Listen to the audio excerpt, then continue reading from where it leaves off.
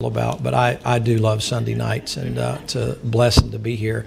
Take your Bible. Let me go back over some things here this morning that we went over, and if you'd like to, you can go ahead and turn to Philippians chapter 3. It's where we left off, and we're talking about having fellowship with the Lord and the importance of that. And the reason I bring it to your attention is because in the last days, the Bible says there's going to be this attempt of the devil to get you off of the main thing, to get you distracted. Me and the boys were talking about it this afternoon. By the way, if I call you boy, I hope you know that's an endearing term. That's what my daddy called me, and I was a grown man. My daddy, I'd walk in the room, and he'd, hey boy. I never got, but I know what's connected with all of that and that kind of a deal, and it isn't just a black thing. It's not me thinking that I'm bigger or better than you. That's in term of endearment. You're not my son. I'm not going, hey son, kind of a deal. That's to me, that's even more derogatory. That's like a close friendship. That's what that is. It's, hey boy, how you doing? That's a you matter to me kind of thing. If I do that, that's been bred in me, and I don't mean anything by it. I don't have time to think about agendas, and you're my friends. Amen. And so please don't be looking. There's so many other things I say you could really take offense to. But I was going out with the young man getting some stuff done over there, and and I said, boy, how you doing like that? And he I said, hey man, I don't. And he said, preacher, it don't matter to me. I know what you mean. They came to get me today, and just go ahead and tell you this, and this is real important. I was in a meeting, and we were talking about some stuff pretty important. And he said, preacher, I need about 5 minutes. And so he walked me over to the building. I said, where are we going? He said, we're going over here to the building. I said, okay. I thought something's wrong. And the fact that he didn't come get him, I thought, we're in real trouble now because I'm going to be making a phone call. And I walk in there, and of course, a member of our church, Brother Brian, and his son Justin over there have been working real hard to get the air conditioning units and all. And I walked in there, and Brother Brian said, you said you wanted to be the first one to turn the ACs on.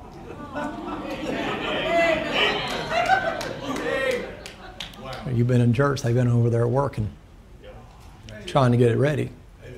He said, if you come back by here tomorrow, you can turn on the other 4. I'll have them ready for the meeting. But you know what he said? He said, we want you to be the first. Ain't nobody touched it. We ain't even tested it. And so I punched in the numbers and stuff like that, and I looked at him because it didn't come right on. I thought, well, I burned it up, man. And he said, just a second. And I heard that thing about that quiet, and then that air conditioner comes on. And then he says, run over there and do the other one. He said, you're the first one to turn them on. Now, see, if you're a construction or something like that, you know what that means. That's a big deal. And if you're not, you're thinking, what's the big deal about pushing a button on a thermostat? They've done all the work. All the blood, sweat, and tears, and the overtime, and the late nights, and away from their family. And if anybody deserved to turn it on, they did. Do you see? That's an honor thing. Here, preacher, you turn it on. That's a gift from them. It's not dollar bills. It's not even equitable to dollar bills. That's just, he said, preacher, you sure mean a lot to us. That's all I got to offer to turn on the button. I'll never forget that one. Amen. All right, this thing now, he said, man, what's happened to you? I guess I'm getting old and getting soft. I see that kind of stuff like that, man. That stuff tags me. That's real. Yes, sir. Amen. All right, here's the Apostle Paul now. The Apostle Paul's coming along, and he's giving you some things. We're talking about maintaining your fellowship, but we're also talking about the cost of fellowship. And I gave you the passages this morning. I didn't finish Romans 6. I'm going to give you that in just a minute. But I said it's cross before crown. And it's important that you recognize that. And in the last days especially, the Lord said, if you're going to follow me, take up your cross. But there's part of it. You'll never follow him until you deny yourself. And that's something in Christianity that's missing nowadays. It's the denial of self. But that denial of self is not to the point of stupidity, ladies and gentlemen. There's certain things in the denial of yourself that might mean that you might have to do away with some of the comforts in life to provide the things your family needs. It doesn't mean you deny yourself using your brain for something besides, or using your head for something besides a hat rack. It means that part of you, especially as men, you have a responsibility to take care of what God's given you. Did He give you a wife? Yes, sir. Did you take care of her? You got her prepared for if something happens to you? Well, now, preacher, yeah, what is she going to do? Marry Jody?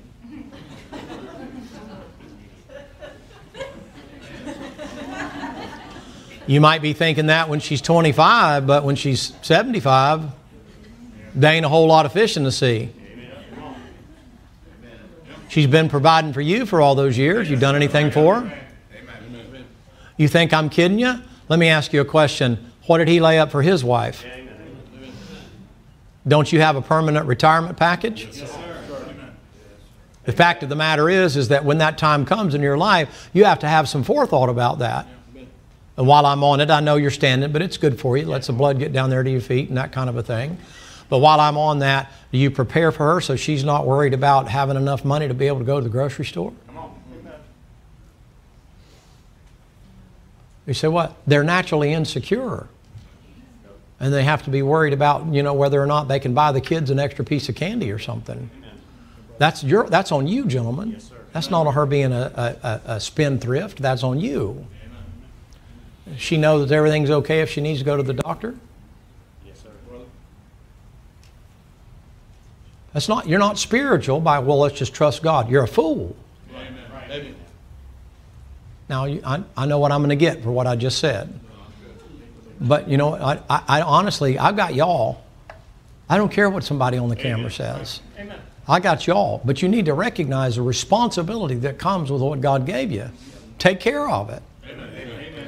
All right, Philippians chapter 3. Now, the cost of fellowship means that there's going to be sufferings that go along with that. And I'm just going to read this to you, and then we're going to have a word of prayer here, and I'll try to get on and get with it.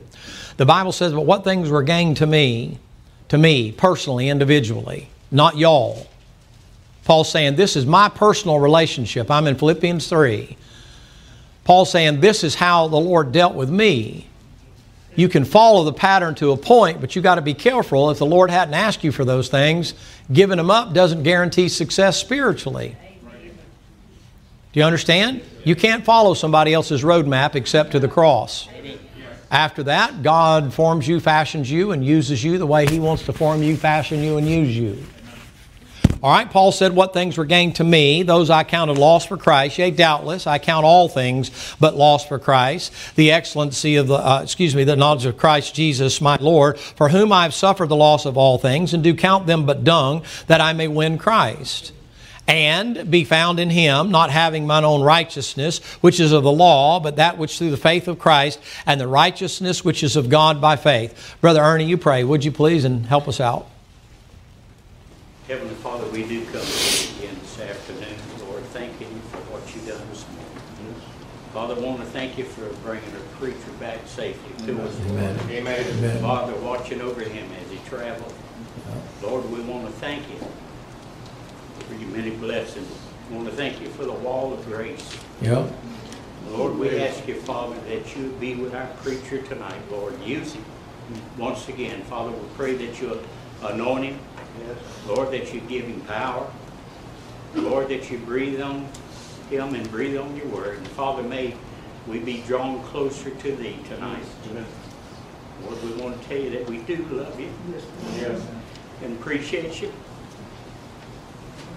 And thank you for the Spirit of God. Yes. To try to direct us in the right way. Lord, we ask this in the precious name of the Lord Jesus Christ. Amen. Amen. Thank you. You can be seated. Now, when you talk about the Christian life and you talk about one of suffering or trials or tribulation, it sounds foreign to most individuals. The Apostle Paul says in the next verse there, that I may know him and the fellowship and have fellowship with Him, the power of His resurrection through the fellowship of His sufferings. As a Christian, ladies and gentlemen, you have to recognize everybody suffers. Man is born under trouble as the sparks fly upward. Here's the problem with the theology in modern Christianity, or what we'll call the modern church. It is that you get saved, your problems are over. Well, you've been around long enough to know that's not a true statement. You know enough of the Bible in 2 Corinthians and in Romans and other places where the Bible said, if you suffer, you shall also reign. And the suffering is not always a physical ailment. Sometimes it can be mental. Sometimes it can be emotional. Sometimes it can be things that God allows to happen in your life, and other people wouldn't see it as suffering at all. You can't compare your suffering to somebody else. I've seen people live with pain their whole life and they act like it's eating a candy bar. It doesn't bother them at all. I've seen other people who have a headache and it'll put them flat on their back. You can't determine what that suffering is. Some of you wind up having to be, how about this? Maybe the Lord wants you to be single, never have a partner, marriage partner. You say, what is that? Well, I don't know. Better than marrying the wrong one and then getting remarried 15 times till you find the right one. But sometimes it's pretty lonely, isn't it? You say, can loneliness be suffering? Oh, I would imagine it can be. Some of these elderly ladies that are around here, my mom included, have been without their husband, their spouse, and nobody in the house, and nothing to keep them company, and the clock ticking them at nighttime and 2 and 3 o'clock in the morning, and their spouse has been gone for years now. Loneliness can be a part of that. That's a difficult thing. You say, what is it? That's suffering in silence. Nobody even knows about that. What if you're married to somebody that's an ogre and they're just difficult to get along with, and they're born in the objective case in the kick-it mood and weaned on a dill pickle and picked at crabapple time? That's a saying my daddy used to say. What if you're married to somebody like that and you're staying married because it's pleasing to the Lord, but it's hard just to stay in the same household, is it? The Lord said it's hard to stay in a house with a woman who's like a dripping faucet. But He knows about it. But He doesn't give you a reason to divorce her. You know what the world says? You're not happy, get rid of them. That's what the world says. Well, I have a right to. I didn't say you didn't have a right to. I said, suppose it's what the Lord would have you to go through. Gentlemen, let me just address this just because I happened to come off of a men's meeting. One of the great statements that an old preacher made years ago is that one of the without question, one of the attributes of a great man that is spiritual is he takes persecution cheerfully. He learns from his losses. That's profound. I mean, persecution, that's difficulty. By the way, sis, I appreciate Brother Bruce coming up here and working 3 and 4 days, 10, 12 hours a day up here, helping out with all the things nobody else wants to do. It doesn't go unnoticed. I really appreciate it. And if y'all want to come up here and sweat, I'm sure he can find something for you and a hard hat to wear. But I just show up and say, hey, what do you want me to do? And grab a room or a break or a shovel or whatever else needs to be done, or put those. Brother Ernie, you and Brother Coker had enough of those chair things. We still got 4 more to put together. I'll dismiss you from the service if you'd like to go to do that. See, that makes you grateful that you're in church tonight and don't have to suffer the treatment. By the way, that was good singing this morning. What was that backup band you had up here? That had the right ring to it, man. Anyway, you know what? Part of what happens is that we act like we shouldn't be offended. Well, in life, you're going to get offended. It's how you take that offense that matters to the Lord. The Lord looks at that. Certain things came along, and the Lord was made fun of and laughed at and mocked and that kind of a deal. And if people think, well, if I'm living right, I'm supposed to get along with everybody. No, if you're living right, it's just the opposite. It's going to cost you something. And as a result, you don't have to be a snot, but there's going to be contention along the way. And when that contention occurs, you know what you have to do? Maybe that's what the Lord's doing to teach you something. How do you do with suffering? Paul says in Philippians chapter number 1 that you're doing the same thing that the Lord would have you to do, and that He suffered, and so you should suffer. And he says the same. Peter says it in 1 Peter chapter number 2 that if you suffer wrongfully, that the Lord likes that. In 1 Peter 4, he says the same thing over to you in sort of a different way there. And Paul says to you, he said you should have the same thing in you that you saw in me. In the Christian life, that's part of growth. It's standing out on the corner, or it's going down to St. Augustine, it's get up from the table after you've had a good meal and putting a tract on the table, and people are like, don't tell me you don't feel that. I mean, for some of you, it's just as natural as rolling off a log, but you put that out, don't you tell me you can't feel a change in there in the atmosphere of all the people. Getting off the plane has got all kind of stuff happened yesterday, getting back, and I appreciate the prayers and all that stuff, but wound up 6 hours later than I was supposed to be getting home and that kind of thing, and we're getting ready to finally get there. It's been a pretty long day, and the fella gets up and he lets out a couple of expletives and this and that and the other, and then starts telling some jokes about a football game and something about a Jaguar or something like that. Just a foul-mouthed, filthy individual there, and I'm trying to get off the plane and go get the stuff and all that. And then all of a sudden he reaches up there and he grabs this pillow and he hands it to this other elderly gentleman that's there, and he goes, "Man, that's a nice pillow. That's one of the softest pillows." And the guy said, "Well, that's the best pillow I've ever had." You know what came out of the same mouth of that foul mouth? He said, "Well, praise the Lord." I thought, that's the same guy that was just using the expletives? That's a strange thing. You know what that is? When he said, "Praise the Lord," there wasn't no move of people thinking that. Boy, if he hadn't said all that other stuff, if that handed that pillow and none of that other stuff had preceded it. Yes, sir. Right before that, he said, somebody said something about Savannah. He goes, "Oh yeah, Savannah, man, that's a party town, man. I mean, that's a place where you can go up there and get your game on." Praise the Lord.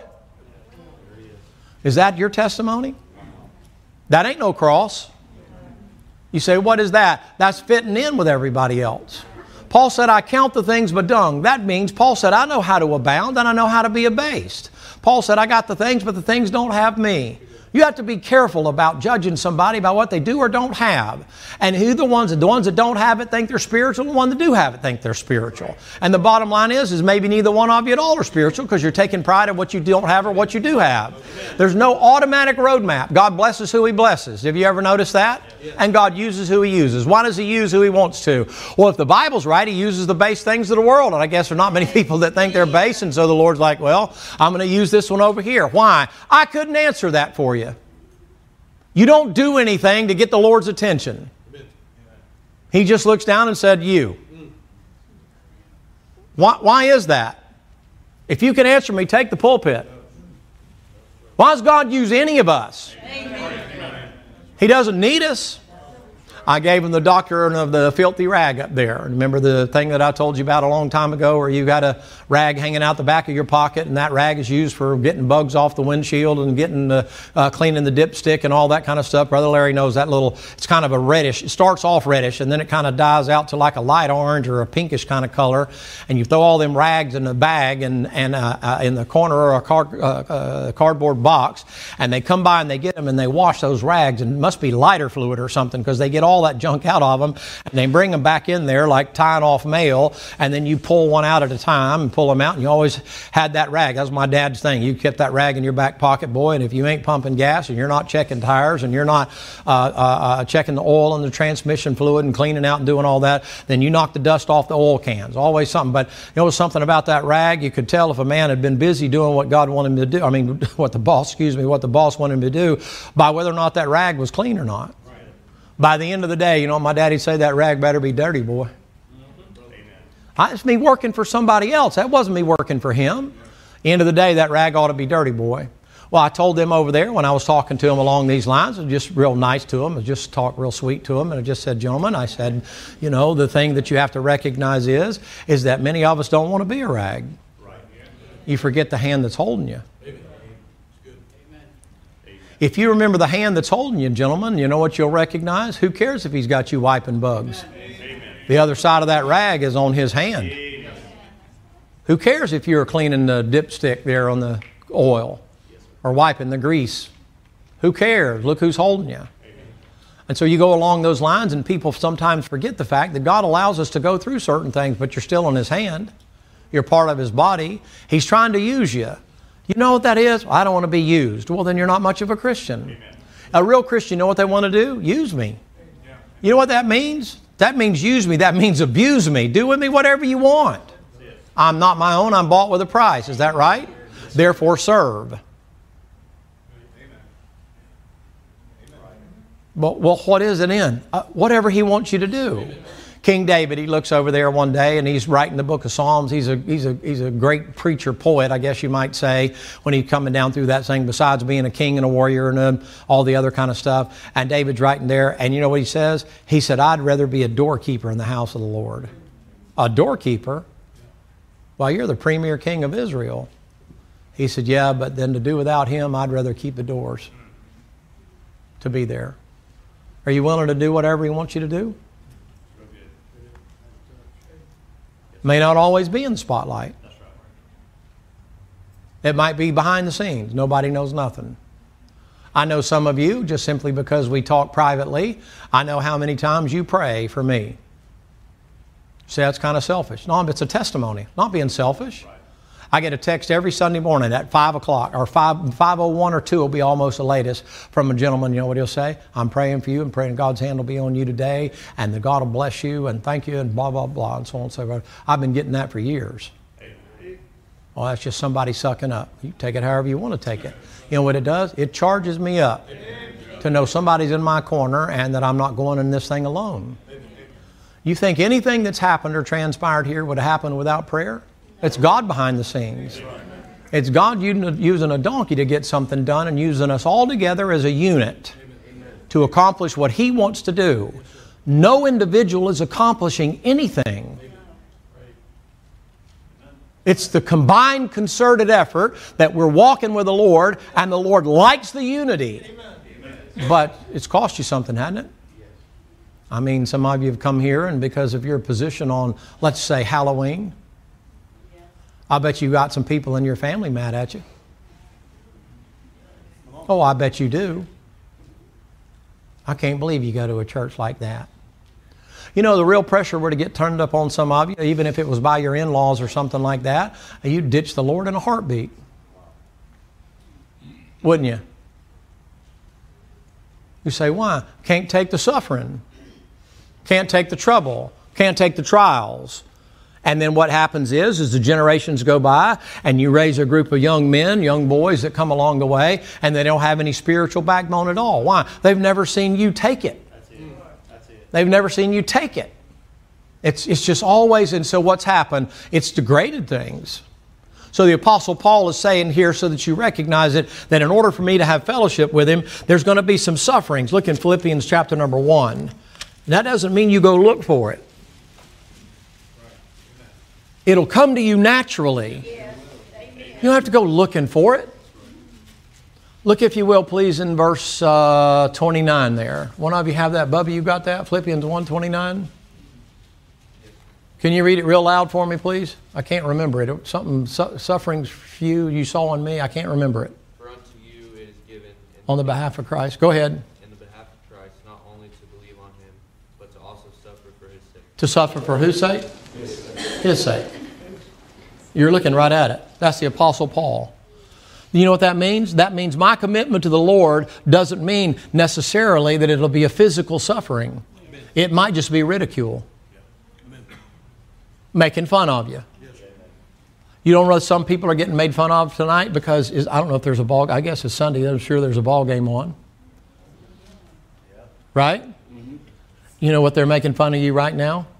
You know what they're going to ask you as soon as you get ready to hit the job tomorrow and you punch in? Did you see the game yesterday? No. Where were you at? Oh, let me guess. Why don't you, one fellow told me one time, he said, why don't you go to the church where I go? He said, you only have to go every now and then and tell them everything you've ever done, and they tell you a couple of things that you need to do. And he said, the rest of the time is yours.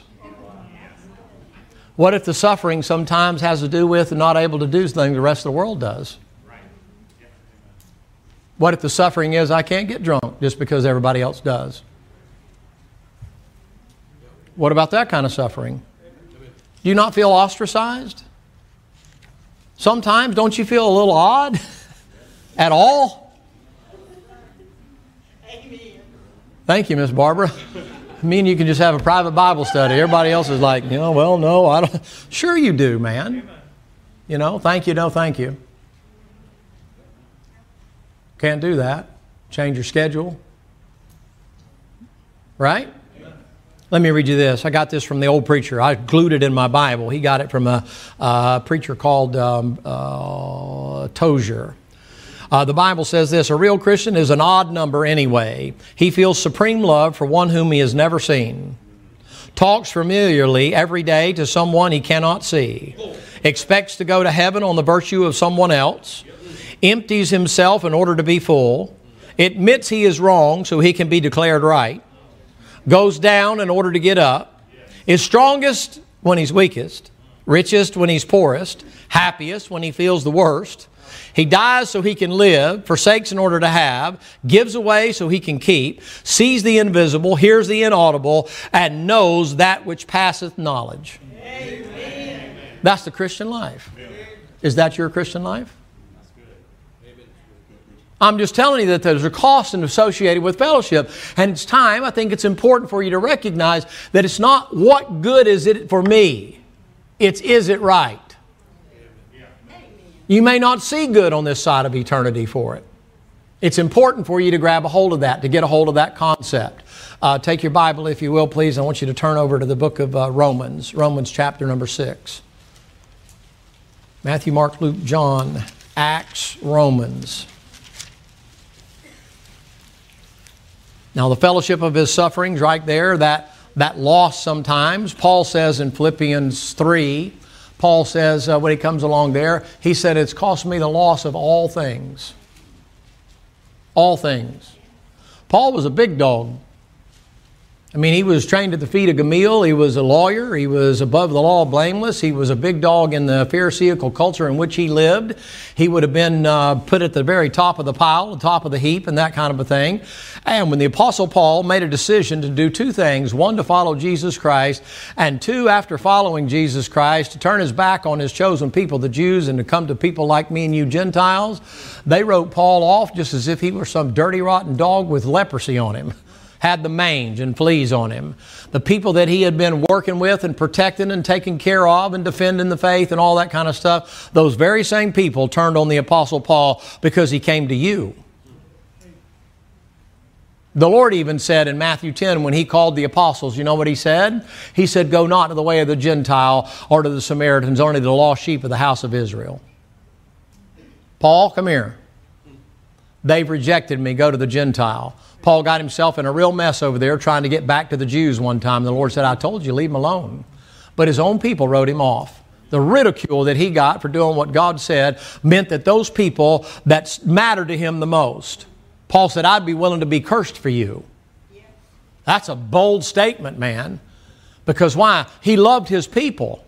That's why he was so committed to the cause when the Philippians 3 comes around. I mean, man, he loved those people. And God said, I appreciate you love them. Now go to the Gentile. Whew. And Paul said, okay. Man, they wound up cutting his head off for it. I mean, they could care less about his credentials or anything else. And the next thing you know, off comes his head. Now, if I'm going to have cross before crown, if I'm going to have to suffer some things, then I'm going to have to make some decisions when it concerns this. And we talked about this today. I talked to a young couple today about a thing, and you're going to have to grab a hold of this. You have to recognize that when you start yielding your members to anything but the Lord, there is a reciprocating thing that goes with that. You don't just do it and it doesn't have any consequences. There's going to be a cost associated. And whenever you decide to indulge in certain things, what you may not realize is you're feeding a beast. And when you do that, that beast never comes to full-grown size. It's always growing. When you grow as a little child and you get out from mama's womb and so on and so forth, and you have mama's milk, and then you're able to get some pablum, and then you're able to move on up, you come to a point where all of a sudden you can't burn all the calories you're eating. That's older age coming along. So now all of a sudden you have to eat less and exercise more to just be able to try to maintain the same level because your metabolism is slowed down, right? I'm not making fun of your girth of your waist. Quit worrying about that. What I'm trying to say to you is in life, you get to a point like this and there's diminishing return. You can't eat like you used to eat and do what you used to do and move like you used to move. You can't even get out of the car like you used to. I mean, you think, you get ready, you think, oh boy, I'm jump right out of the car, and you get ready to jump and something goes snap and you're like... And you wait to feel pain, and you're like, whew, it's just elastic, Or you get ready to get out, and you can't get out, and all of a sudden you realize, oh, I hadn't took off the seatbelt, that kind of thing. Of course, you don't want anybody to know that, right? But what happens to you is, and when this what I'm fixing to tell you about is you're feeding somebody that never gets grown. So you take that same little baby, and it don't cost a lot to take care of them with mama's milk and some formula and then some mashed up stuff in the baby jars. It don't cost much. You let that kid start getting around 5 or 6. And then you get around Judah's age, and next thing you know, it's like hollow legs.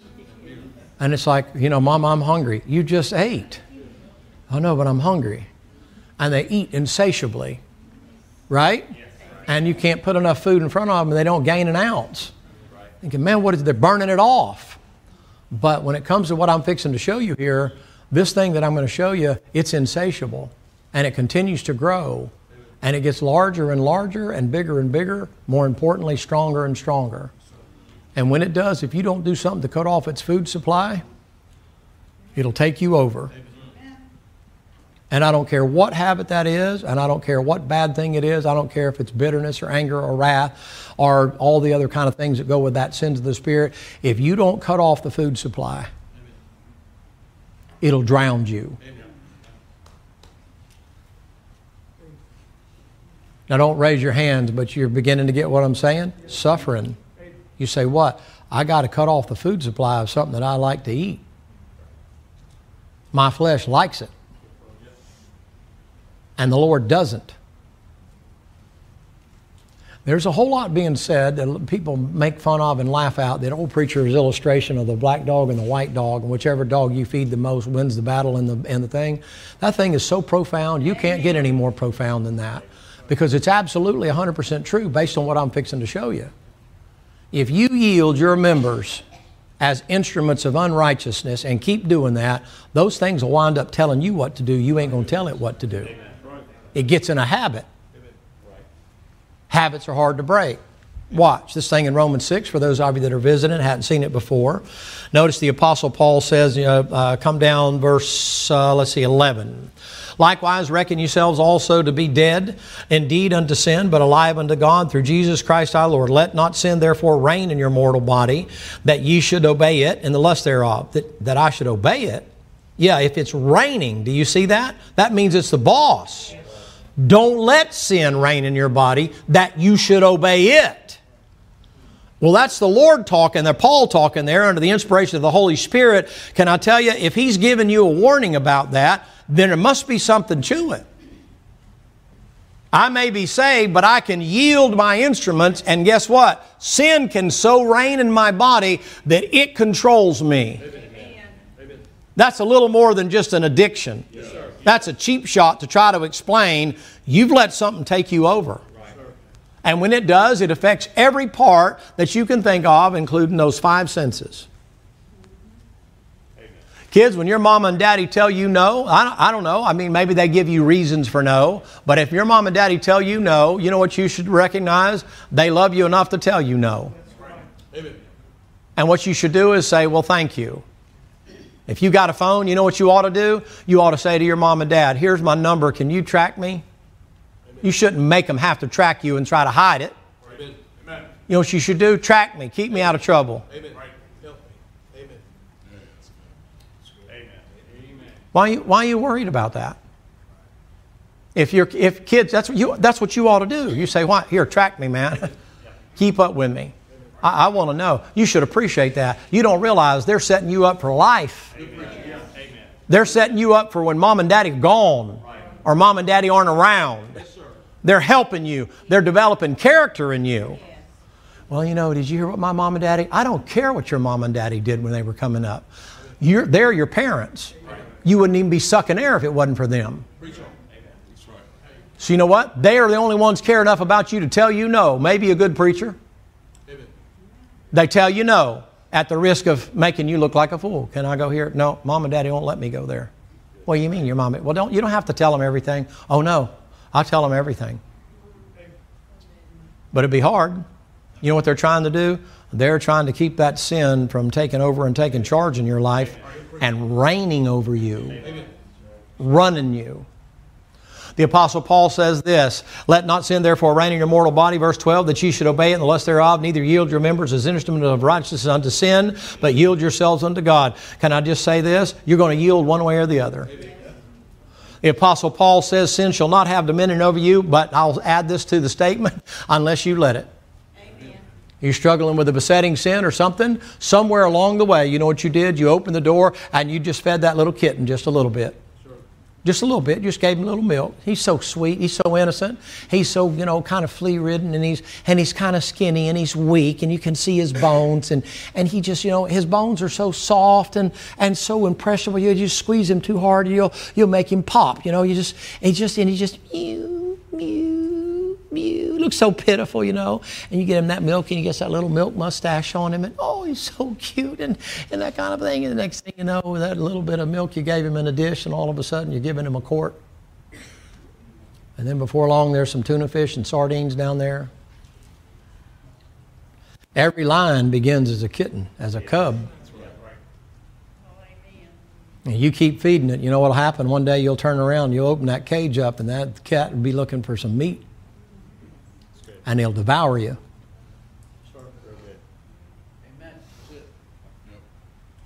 Siegfried and Roy. You know what happened? That guy had been raising lions his whole life. And one day, one of them said, I'm tired of you telling me what to do.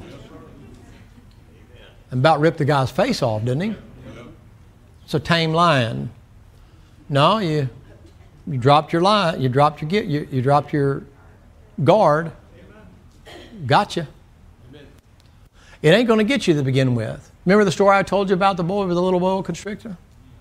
And he played with him and talked with him and spent time with him, and then gradually he grew up. He'd teach him to wrap around his leg and then pull undo and then wrap it on his leg, and then he'd get bigger. And then he'd wrap around both legs and then he'd turn loose. And then he got to a point he could get around his waist and then come back down. And he began to do that to the point they took him to the carnival. And they said, man, this is a good deal. We'll pay you money. And people come putting out tickets, boys shelling out the dough and asking him to come there to see that big deal. And he'd bump that snake a certain way, and that snake would uncoil and go over, and they'd feed him a whole rabbit and get in there. And one day he got up there and he bumped, and that snake went, rrr. And he bumped him again, and the snake went, rrr, and the bones began to crack. And he gave out the escape word and that kind of a thing. And by the time they got him, he crushed the life out of that boy. You say, what? That's what it does over time. Yes. See, the thing about sin is not always instantaneous results or instantaneous penalties. It's gradually over time as it gets stronger. And then one day you think, I got it, I can handle it, I've handled it. Whoa, wait a minute now. Hold on a second, man. Get off of me. I got it. Man, you got it. And down you go. You say, why? You let it rain until now it's telling you what to do. I don't know how to demonstrate it any better. John chapter number 8, Jesus talking himself. You don't have to turn there. He says the same thing. He tells you in Galatians 5, if you walk in the Spirit, you won't fulfill the lust of the flesh. You say, well, what does that mean? It's the cost of fellowship.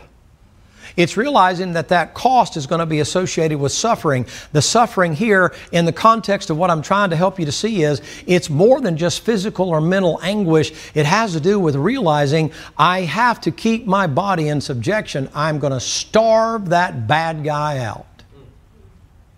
You want real victory over something you're struggling with?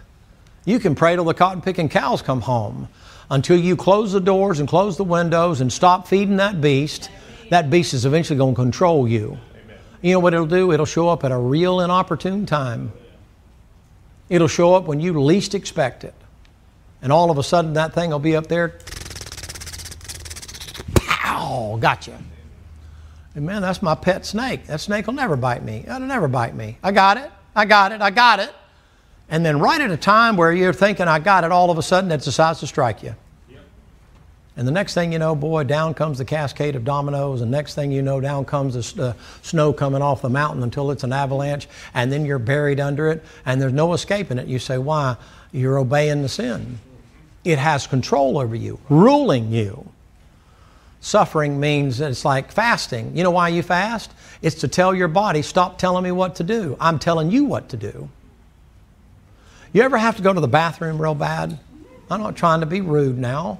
But I mean, everybody's had those times where you drink too much coffee or something like that, And it's like I'm driving and I'm looking for where's the rest stop going to be, or you get ready to go to the bathroom and there's somebody in there, and you're thinking, man, it's going to be waterworks around here, man, this is not a good thing. And you know what you do? You discipline yourself to hold it back, don't you? You know what you're telling your flesh? I know the bladder and the kidneys may be ready to turn loose, but now's not a good time for me. Silly illustration, but that urge to sin is like that urge to go to the bathroom. Sometimes it feels like you can't control it. It's strong. That's a good word. It's strong. Don't make light of that. It's not just people that drink liquor and beer and fool around with drugs and stuff. That's everyday life. And whenever you do, you know what you do? You give them just a little morsel. You give them just a little morsel. You give them just a little morsel, and before long, that thing's running you. It's running your thought process. It's running your physical responses. It's running your memory. It's running your mouth. Everything that comes in and goes out comes through that thing. And the next thing you know, you're under its complete, total control. I mentioned that to you this morning. When you get to that particular point, ladies and gentlemen, you become quite passive. Not passive, aggressive, and all the psychological. What you do is you become almost emotionless. Somebody says something funny.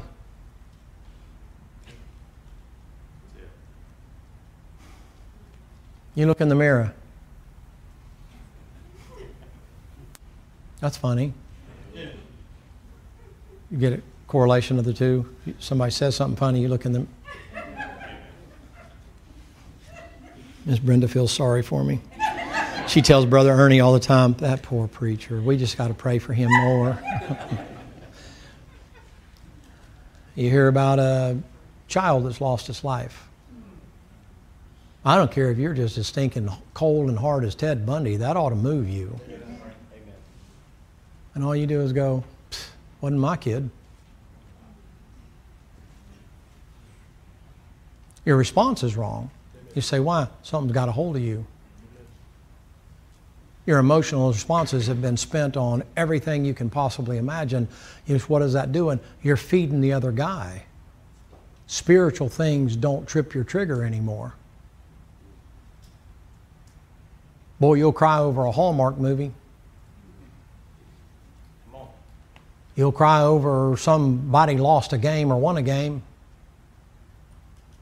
You cry at a wedding saying goodbye to your kid or whatever. You don't cry over somebody going to hell. You hear a sermon on hell, and it's like, what's he preaching on that, man? We ain't going. Well, you may not have to be sad about it, but you could at least rejoice over it. Yeah, preacher preached on hell today.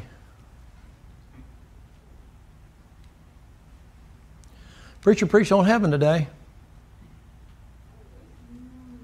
Preacher preached about Jesus today, altogether lovey, whatever. You say, what is it? Something got you. Amen. You've been feeding the wrong animal. Amen. And it's an animal. And before long, you know what you do? All you have to do is listen to yourself. And you realize somebody's got you. Somebody's reigning in your mortal body. And it ain't him. When the king is in residence, his flag flies from the pole. Whose flag flying from your pole? I wish I could tell you it wasn't true. I'm giving you personal experience. It doesn't even have to be something filthy. It can just be out of balance. You're feeding something so much that it takes you over.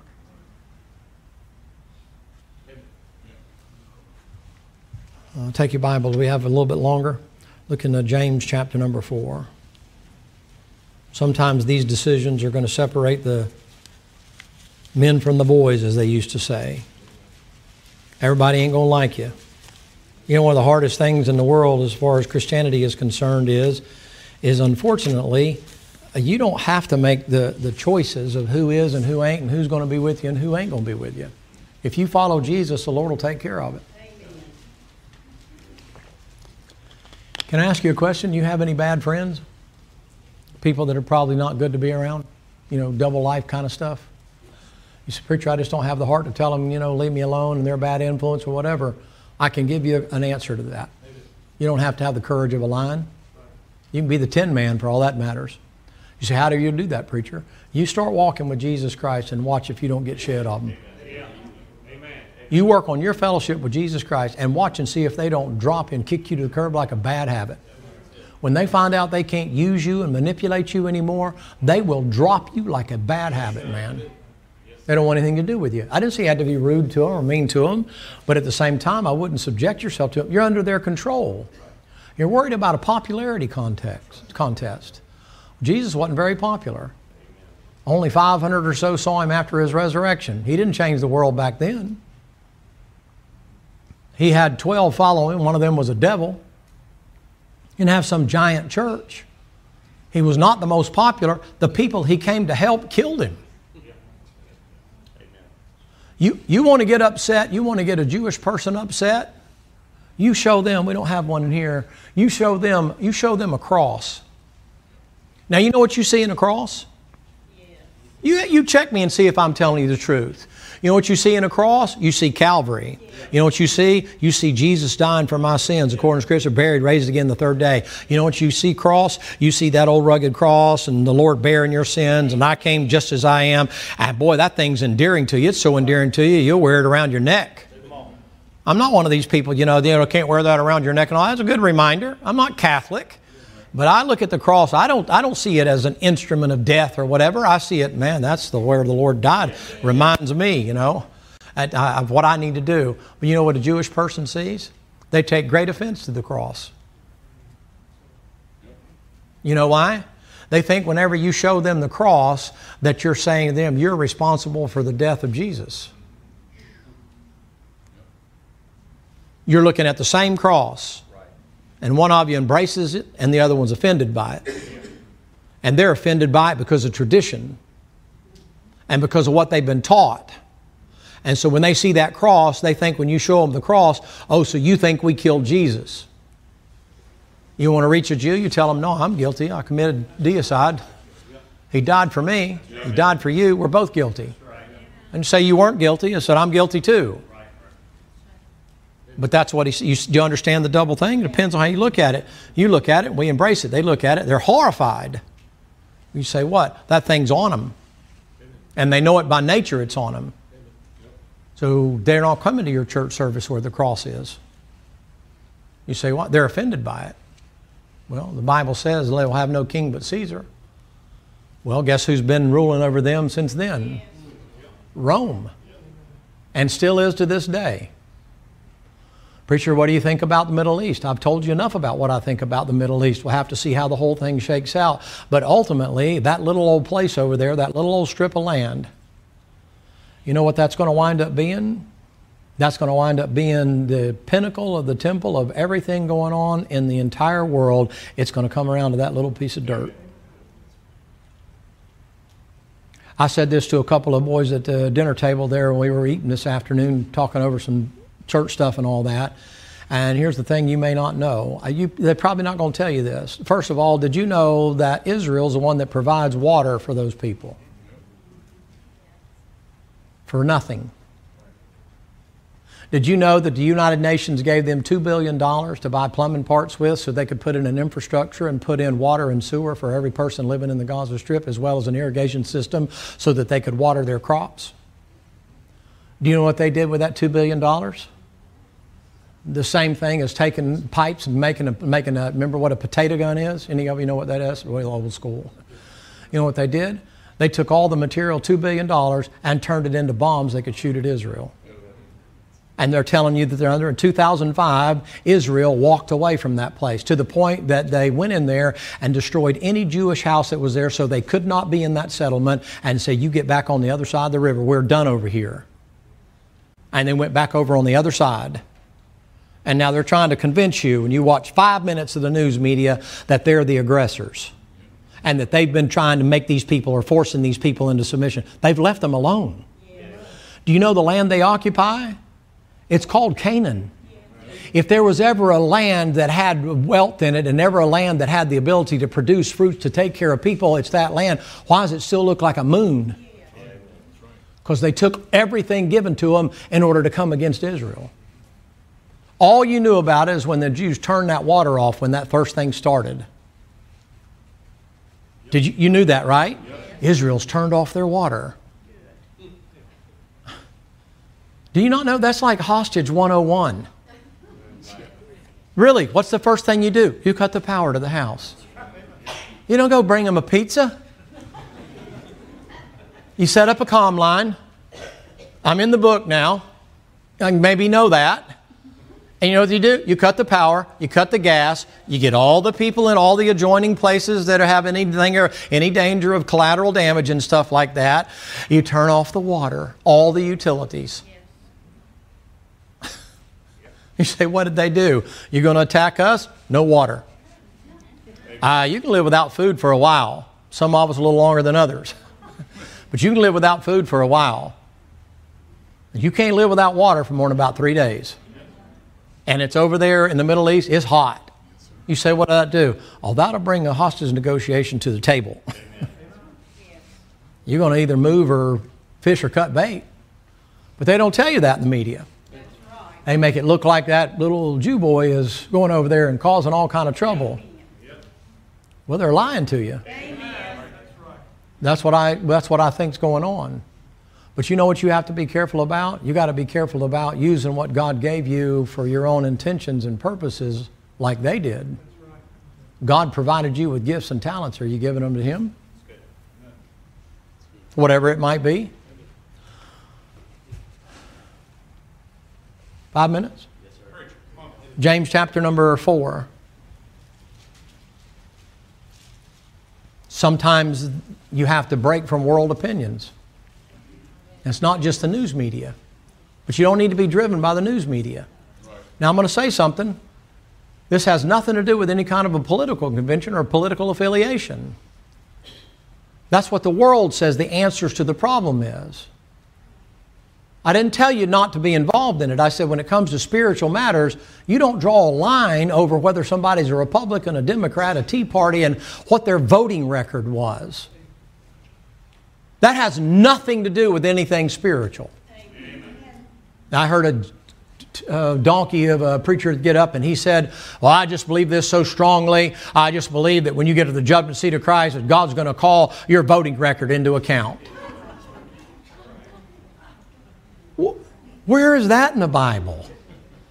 What about people that don't have elections? What about people that never even had an election? You know what that is? That's using a pulpit to manipulate people to vote for his candidate. This is not political. You know what he says? Look in verse 4. Ye adulterers and adulteresses, know ye not that friendship with the world is enmity with God? Whosoever therefore will be a friend of the world, we're talking about being in fellowship with, is an enemy of who? All right, now I'm not going to preach standards to you. I'm just going to give you a couple things. We're going to go to the barn. Come to 1 John chapter 2. While you're turning there, I'm going to give you a couple things. Now, what the Lord just said Himself right there is if you're going to be a friend of the world, then you're at enmity with me and you're God's enemy.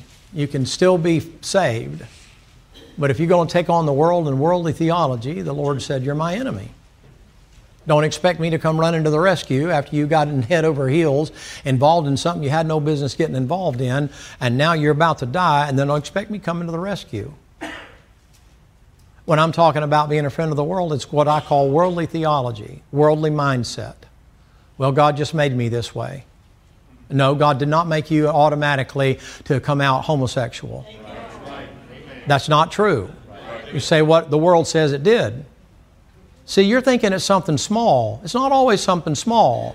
Here's the world. Oh, we just believe that we came out of an amoeba that crawled up out of a pole, and then we grew a little tadpole tail, and then we began to get this, and I got an irritant here, and then I got me a flipper, and then I got another one here, and I got me a flipper, and the next thing you know, I was out there walking, and after billions of years, I am what I am now. That's the world. Here's the Bible. God created. Amen. End of story. See the difference? Now let me show you the compromise.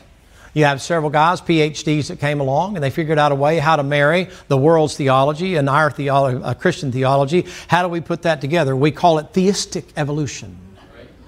God initially created the cesspool that the amoeba came out of. And so God did create, but then He let man develop. My aching back, man. You must have thought Adam was a baby when he was born too, I guess. Who changed his diaper? Some of you are like, the Bible even tells you the weather report when Adam was made. It wasn't raining. How do you know that many years ago, preacher? He created him out of the dust of the ground.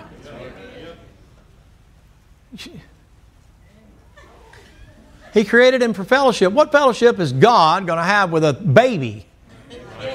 Goo, gaga, goo, goo, goo, wah, change my diaper, I'm hungry, and all that kind of stuff. Lord didn't wait for him to grow up. He just said, Adam, you are. Yes.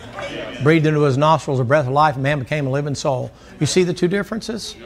When he says a friendship with the world, he likens it to adultery or adulteress. That means you're stepping out on God. That means when you cross that line over what God said and you start mixing the world in with it, you're mixed up with something you got no business being with. That's what he's saying. And you know what that means? That means that people that have that theology, I can't get too close to them. Amen. Law of gravity. They'll eventually pull me down. And the next thing you know, before long, I'm adapting their theology. And then before long, they say, well, you know, the Jews just always thought this and Jews always thought that. And I don't know, the world might be a better place if the Jews weren't here. And the Lord says, you better watch it. And you say, well, Lord, you know, I mean, I'll bless them that bless thee and curse them that curse thee. The Bible's clear on that. It's not the cloudy stuff. It's the thing that he's clear on. Let me give you one more in 1 John 2. We'll go to the barn. I can tell you're all tired. You're ready for a donut. 1 John chapter 2. I highly recommend Hot Now on the way to the house. If not, if you got a Panero's on the way home, get you one of them big as your head cinnamon rolls. A fella got me some the other day, the preacher day or whatever the thing was, and I brought in a little hand size one. It was very nice. They were trying to, we're trying to help you watch your weight, preacher, but we appreciate you and got me that. And I said, get you one of them big as your head. See, for me, that's a 4-pack. That's big as your head. That's a single serving. That's single serve Paneras. Thank you, Brother Berkey. Everybody else was like, oh no, we would never do that. Hey, if it's there, I'm eating it. We have a lady up north, she made some one time, and she made a pan. And Drina made me think she made one. And then she said, well, this, and she brought that thing in there, and there was, I don't know, maybe there was 2 in there. I don't know how many were in there, but they were big ones. And I devoured that first thing before she even got ready to come to bed. And she looked at the plate and she said, what happened to that thing? I said, I ate it. She said, well, you have another one for the morning. I said, it's morning. She said, you're going to regret that. I said, no, I won't. She made them, I'm going to eat them. She said, honey, these things are big. I said, I know. And I'm getting bigger. Bring it on. I don't want to argue no more. She said, well, I think I'd take a bite. I said, make it a small one. She didn't make them to you. She made them to me. It's my gift. You can have a little bit, but honey, sugar's not good for you. I highly recommend that on your way to the house, man. Get you that and get you, it's not quite cool enough now for hot chocolate, or I can't have coffee this late, because if I do, man, I'll be up half the night. But, get you, even water goes down with cinnamon rolls. Get you some full fat milk. Don't get that blue milk. Don't get that stuff that looks like it's got half water in it. It's like buying Tide and the 3/4 of the thing's full of water, right? You got to get down to the very bottom before your clothes start getting clean. The rest of it just smells like detergent. It ain't got no detergent in it. You dump that stuff in there, there ain't even no suds comes out. You know I'm telling the truth. But you get down to that last little bit, you dump just like a teaspoon in there, that thing's about to blow your machine up with all the suds. It's like, man, what happened to the thing? It's about 90% water. That's blue milk. Get that full fat stuff, man. I mean, if you're going to drink milk, get the good stuff. I highly recommend cream. Man, heavy cream and cinnamon rolls. Whoo! I have no idea what I'm talking. Oh, I know what I'm talking about. Manna. Got to make it spiritual. 1 John chapter 2. Preacher, you shouldn't do that and talk to us about that. No, just Preacher of the Lord says, don't love the world. I don't think cinnamon rolls are of the Lord. I think it's a knockoff from what the Lord made man out of. All right, now watch this. 1 John 2. This is a command from the Lord. Under the inspiration of the Holy Spirit, you believe the King James Bible, right? Amen. Love not the world, neither the things that are in the world. If any man love the world, the love of the Father is not in him. Didn't say you're not saved. It means you love the world more than you love the Father. It means if you pick up their theology and start defending their position, it means you love them more than you love Him. That's what he's talking about. Didn't say you weren't saved. I'm making a practical application. Look in verse number 16. For all that is in the world, the lust of the flesh, the lust of the eyes, the pride of life, is not of the Father, but is of the what? Well, He just made it easy for me. If it's things my flesh and my eyes want and involves my pride, God's not in those things. He made it easy. He divided it down to 3 things. And if I can get those things under control, I'm more likely to be walking with Him. Come down to the last verse there in the passage. The world passeth away and the lust thereof, but he that doeth the will of God abideth forever. Now, ladies and gentlemen, of course, that has to do with some tribulation saints and things, but here's the deal. If you want your works to abide forever, it's going to come down to choices. Life's full of choices. Is that right? And at some point in time, as you grow up, especially if you're youngins here, sooner or later, you know what's going to happen? You're going to have to make your own decisions. You might even still be in the house. You might even still be under your parents' rule and responsibility. That doesn't mean that there's not times that, you know, you're by yourself and you have a chance to make a choice. Well, would God be pleased with the choice you're about to make? You making it in light of the judgment seat of Christ? Adults, it's the same way for us, isn't it? How many times you make the wrong choice and there's repercussions for it, and you wish I had that to do over again. Okay, we'll learn from it and let's don't repeat it. Now, those 3 things, I've got another 4 or 5, and I'll give them to you next Sunday. We're going to have a hootenanny next Sunday because it's the Sunday before our meeting. And next Sunday night we'll have the Lord's Supper, whether it's in here or whether it happens to be over there. But we're going to have some kind of a visitation thing and church singing and some other stuff over there next Sunday night, Lord willing, and everything lining up the way they're supposed to. But you be prepared for that. But I'll give you that then, or we'll give it to you after we get finished with the Jubilee. I hope and pray you're in prayer for that. You're going to be hosting people. They're coming from all over the world, literally. You got people from Australia coming. They watch you folks. They do. They know you. All over the world. You say, why? You matter to them. And some of them are coming here. And so I hope you'll be praying about that. Let's stand together. We'll be